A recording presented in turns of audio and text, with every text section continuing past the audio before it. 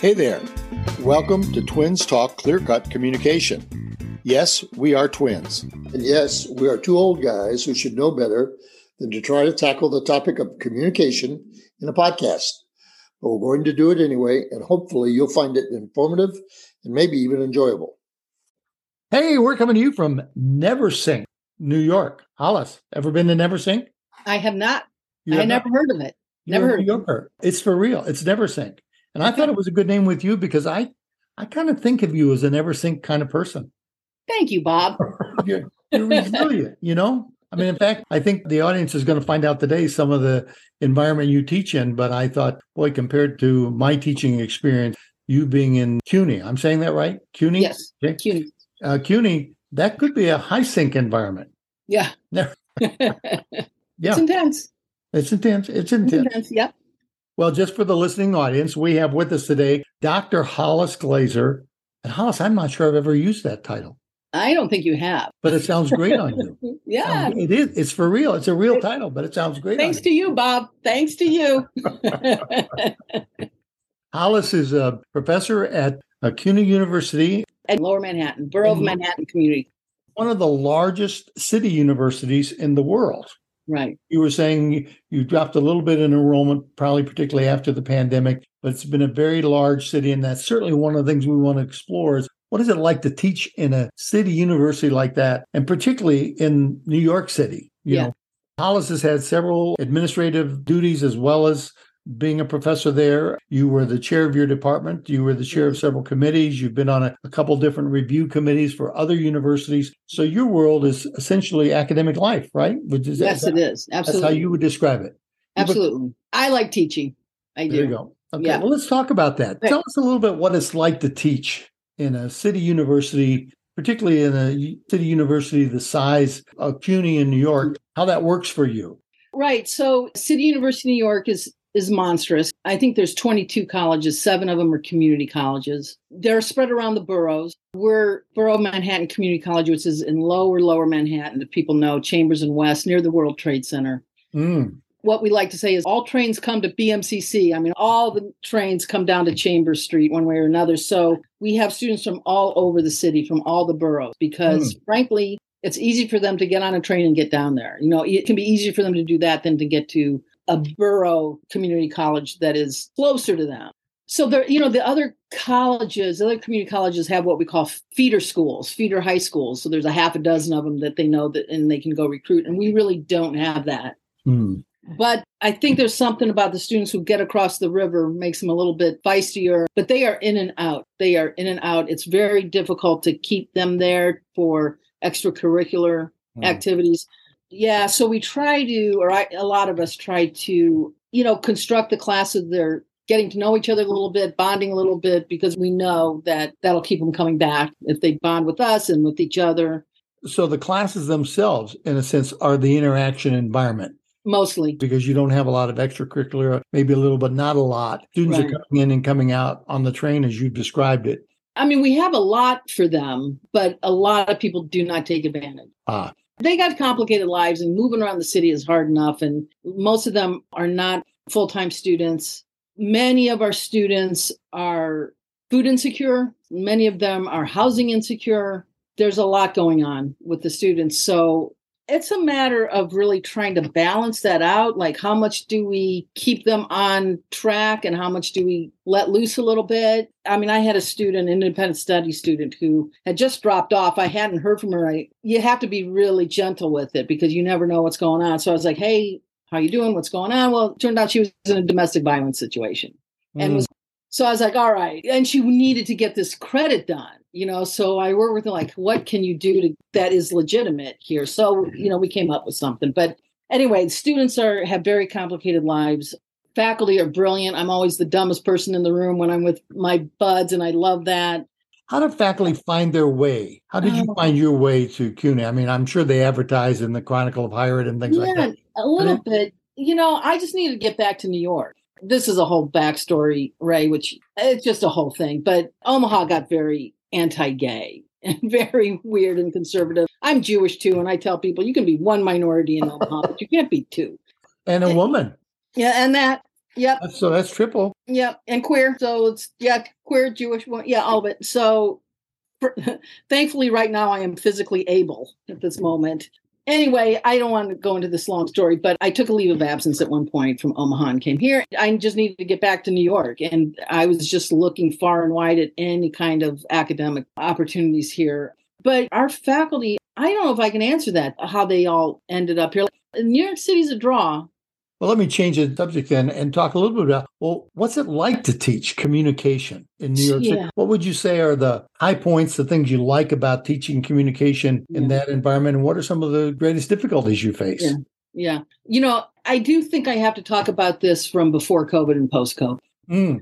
I haven't taught public speaking in a couple of years, but I was teaching a lot of it for most of the time I've been here. And one of the great things about teaching public speaking here is the students they were before COVID, just so out there and so funny and so raw. They would get up there and say something else that they haven't told anybody and start crying. And it took me a while to figure out what do I do when a student cries up in class, and which never happened in Omaha. They are so buttoned down.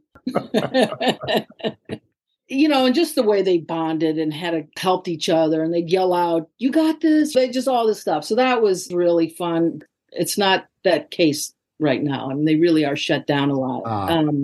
So they surprised me. I'm teaching Introduction to Communication Studies, and I'm using the Griffin book, Look at Communication Theory, which a lot of people use for their intro to grad class. And, they can do it and they have a good time with it. And the other day, I take them through a bunch of theories, and then we end up on chapter 2, which is okay, here's interpretivist and here's objectivist. And one of my students just loved it. He was like, "This was awesome. This just blew my mind." I was like really? This is the chapter I, think nobody's going to key into. So just those surprises, and when they really take things and run is great. It sounds like you have students that really want to be engaged. Some of them. It's a mix, Bob. It's a real mix. Some of them really take things and run, and some of them aren't clear what they're doing and kind of stay low and on the down low. Hollis, in terms of the background you gave us about some of your students, question popped into my thinking, that is, what are their educational priorities? How do they tend to use their education? Yeah, well, most of them want to go to a 4-year. We have some 2-year programs where they can go ahead, take them and get a job. But most of them do want to go to 4 years, and most of them stay within CUNY. What do you feel is the most important communication concepts you teach them? Ray asked the question, where they're going. And then my thought is, how do they use communication? Or what are the concepts that you think are most relevant and important for them? Right. Well, I guess I'll speak to that regarding the Communication 100 class, the intro class. I started them out with symbolic interactionism, and just that whole base of the social construction of reality, and, all these things that we're dealing with are socially constructed, and none of this has to be this way. Now, you probably need to explain that just a little bit for our audience, Hollis, because you, Ray, and I can get this. Right. We've got some listeners out there that the moment you say symbolic interactionism or the social construction of reality, they say, what? Okay, so the social construction of reality being that, and symbolic interactionism being that we all create meaning together, and that God has not given us money. God did not give us money, people. And so, we break that down in terms of all the hierarchies we have in this world, and that's all socially constructed, and the way we shape each other as we grow, and that we learn who we are through the interaction that we have together. So when you teach that, do you teach the application of that? Do you talk about how do they apply that? How do they use that concept in their day-to-day living? I try to get them to the application, and yes. What would be an example of how you would gender? see gender? What are gender expectations? Where'd that come from? Do you abide by that, or do you resist that? Or, where are you with gender and how you express yourself? So that's kind of a nice, deep, yet easy one to get a hold of. Mm-hmm. Yeah. Mm-hmm. What do you want to do with your life? Where'd you come up with that idea? Why are you in college? Where'd you come up with that idea? No. Okay. So the idea that things are not fixed. Right. These are being socially constructed and have been for you. Right. You to choose to participate in them or not. One of the things I think about in my background of teaching is just the whole concept of negotiating. And Yeah. students really don't think that life is negotiable. They think life is, the lines have drawn pretty hard and fast. And so the idea that, no, I can engage in this, and through communication, I can actually create a certain reality. And so what are some of the other things that when you think about communication and what you would deem as kind of important for your students to know and learn? Right. So, I'm actually thinking about this now because I've got to teach Com 100 over summer, and I need to shift it around a little bit. I get cognitive dissonance in front of them. That's a powerful one that they seem to remember a lot. And also some of the mass media theories, because they're so in it. And all these mass media theories were created during the height of television, and now media is completely different. So we make a shift. Like, is this applicable when you're just, scrolling through TikTok? Is the same thing happening here? So that's good. Getting them to think about their media use is really important, I think. And it's mostly just about being self-reflective. It's not so much that I want them to remember a theory long term. It's more about, like, can you be conscious about your communication choices here? It's more about that, really, I guess. Well, I find it interesting that you do connect that up with their world. Now, do you find them interacting with you, or do they just sit and kind of take it in and not push back or not say, I have no idea what you're talking about? Yeah, it's both. There's always like a handful of students who are interacting a lot and coming back at me. But like I said, I'm telling you, since COVID, it's just been a lot harder to get them to get to class even. Even class attendance is down right now across the board. Because it's just more difficult to get there, or they're not inclined to show up anymore, or that... I just read a thing, and I think it was in the Times, where this is kind of an epidemic that's happening with the junior high school and high school students, that there's this lot of anxiety about going to school, and a lot of them are not showing up. And they think it's as many as 20% have this anxiety. And, we're trying to get them back face to face. They're not coming back. A couple of years ago, CUNY, and it's all of its wisdom, decided, which was a violation of academic freedom, by the way, which is another thing I pay attention to, that we would have 75% of our classes, face to face, after we had 100% online. And we were like, really? Well, let's see what the students have to say about this. And so, we didn't get it because the students weren't showing. By the way, audience, you didn't get to see the sneer on Hollis's face when she said, "Oh, really?" There was a huge sneer there. So I want the audience to have a chance, Hollis, to see your nonverbals as well. It's important, right? That's right. I hate to do this. We are actually getting close to time. Oh, wow. Yeah. That was fast.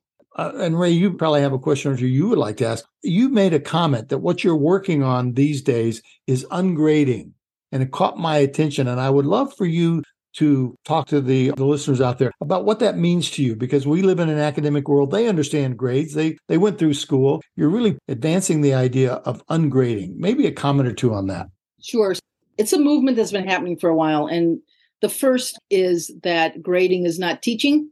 So I'm forced to give a final grade, and the students want a grade, but I don't grade their assignments as we move along the semester. They get their final grade based on how many assignments they've done at an adequate level. So there's a lot of low stakes assignments. There's a lot of rewriting and redoing. It's very transparent. It's got to be very clear to them how to get that grade. And they have to have, a certain amount of control over it. So what's the fun in that, Hollis? You can't beat up on the students. You can't punish them. You can't lord it over them. Yeah. What's the fun in that? Yeah, that's exactly what got me into it, because I was feeling like a police officer. I was feeling like I was punishing my students. I'm like, this is not teaching. Why am I doing this? And so I really spent a summer turning that around, and then found out that it was called ungrading. But I just thought, how can I do this so that I'm teaching and they're learning, and there's no anxiety about grades, and I'm not talking to them about grades, and I'm not punishing them. So you are getting less and less of people saying, will this be on the test? I don't give tests, Bob. There are no tests. That. But yeah, I think a lot of people who have not lived in the academic world, who have not taught, don't realize that this whole grading evaluation process is one of these overlays on top of the educational system that really works against education in a very serious way, right? Exactly. Yep. Exactly. Works against learning, that's for sure. Yep. Mm-hmm. Ray, did you want to jump in at all? Oh, there's just one thing that Hollis is, I don't know if intentionally stressed, but stressed to me, is the idea that the pandemic and COVID made such a remarkable, dramatic difference in the educational experience for her and her students. And I'm wondering, at this point, Hollis, do you see any recovery, or do you see the recovery taking your teaching and your students in a different direction?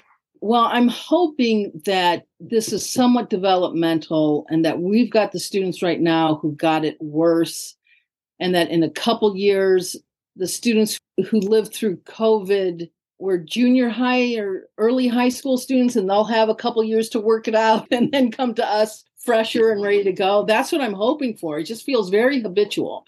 And there's a lot of anxiety too. And it is difficult to get around New York. It's so much easier just to sit like we're doing, just sit in front of, computer. So that's what I'm looking at. I don't know what the research is saying about it, but it's rough. They're struggling a lot. Sounds painful. Yeah, it is. I don't want to understate it, but it almost sounds like you're saying it really has served as a major distraction. We had a system in which we were teaching, making contact, and then the pandemic came up, COVID came up, and all of a sudden everything becomes distracted. Yeah, distracted and also trauma. I mean, there was real trauma. And, there's a whole thing called trauma-informed pedagogy, where you just kind of recognize your students, you can probably figure 75% of your students have some kind of PTSD going on. So, So what are you going to do? Which ungrading actually goes along with that. It helps a lot of the anxiety. So, I mean, it feels pretty deep, really. That strikes me as unique, to your environment. I wouldn't have described University of Illinois as a trauma environment. Here we are kind of down in the cornfields, and although they were restricted in classes and they had to do testing all week, every week, and things like that, you've described something really quite serious that I've never thought about. Yeah. And they were going through trauma before COVID, being in the city and being, lower working class, it's hard as is. Well, most of our students are students of color, immigrants, first generation, learning English. So they're working hard on a lot of fronts. Yeah. We're at a time where we have to wrap this up, but I guess I want to wrap it up. You've actually triggered it in me. Everything you're describing is really hard work. So what's the reward in it for you? Well, I want to say my colleagues are just so amazing and so smart and down to earth and interesting. And I get a lot from them. And then, when the students figure things out and see how different classes connect, or see how some of these concepts work in their lives. Yesterday was my last class with a couple of them. And my final words were something like, go forth with power, or something like that. Go forth in a powerful way, people. I just feel like it's giving, it is powerful classes in the communication concept. So it's rewarding. I feel like I'm doing a good thing in this world. I'm hearing you say doing something significant, making a difference in some students' lives, which I think a lot of us in the academic world, that's why we're there. We want to do something impactful, significant. And you're being a safe place and a learning place. You're giving an opportunity for change, an opportunity for them to move away from some of the trauma that they've experienced and at least look hopefully towards the future. Right? Yeah. Yeah.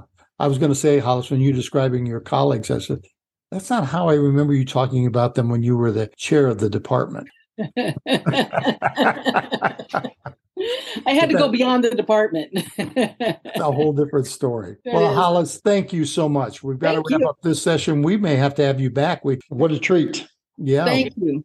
The twins are done talking for today. Now it's your turn. We'd love to hear from you with feedback regarding today's theme or a situation you'd like us to step into during a future session. You can reach us at twintalk46@gmail.com. Remember, no communication problem is so big, so complicated, or so intense that we can't make it larger, more complex, or more dangerous than it already is, almost effortlessly. And we'd like to thank Kevin MacLeod for the score that both began and ended this podcast.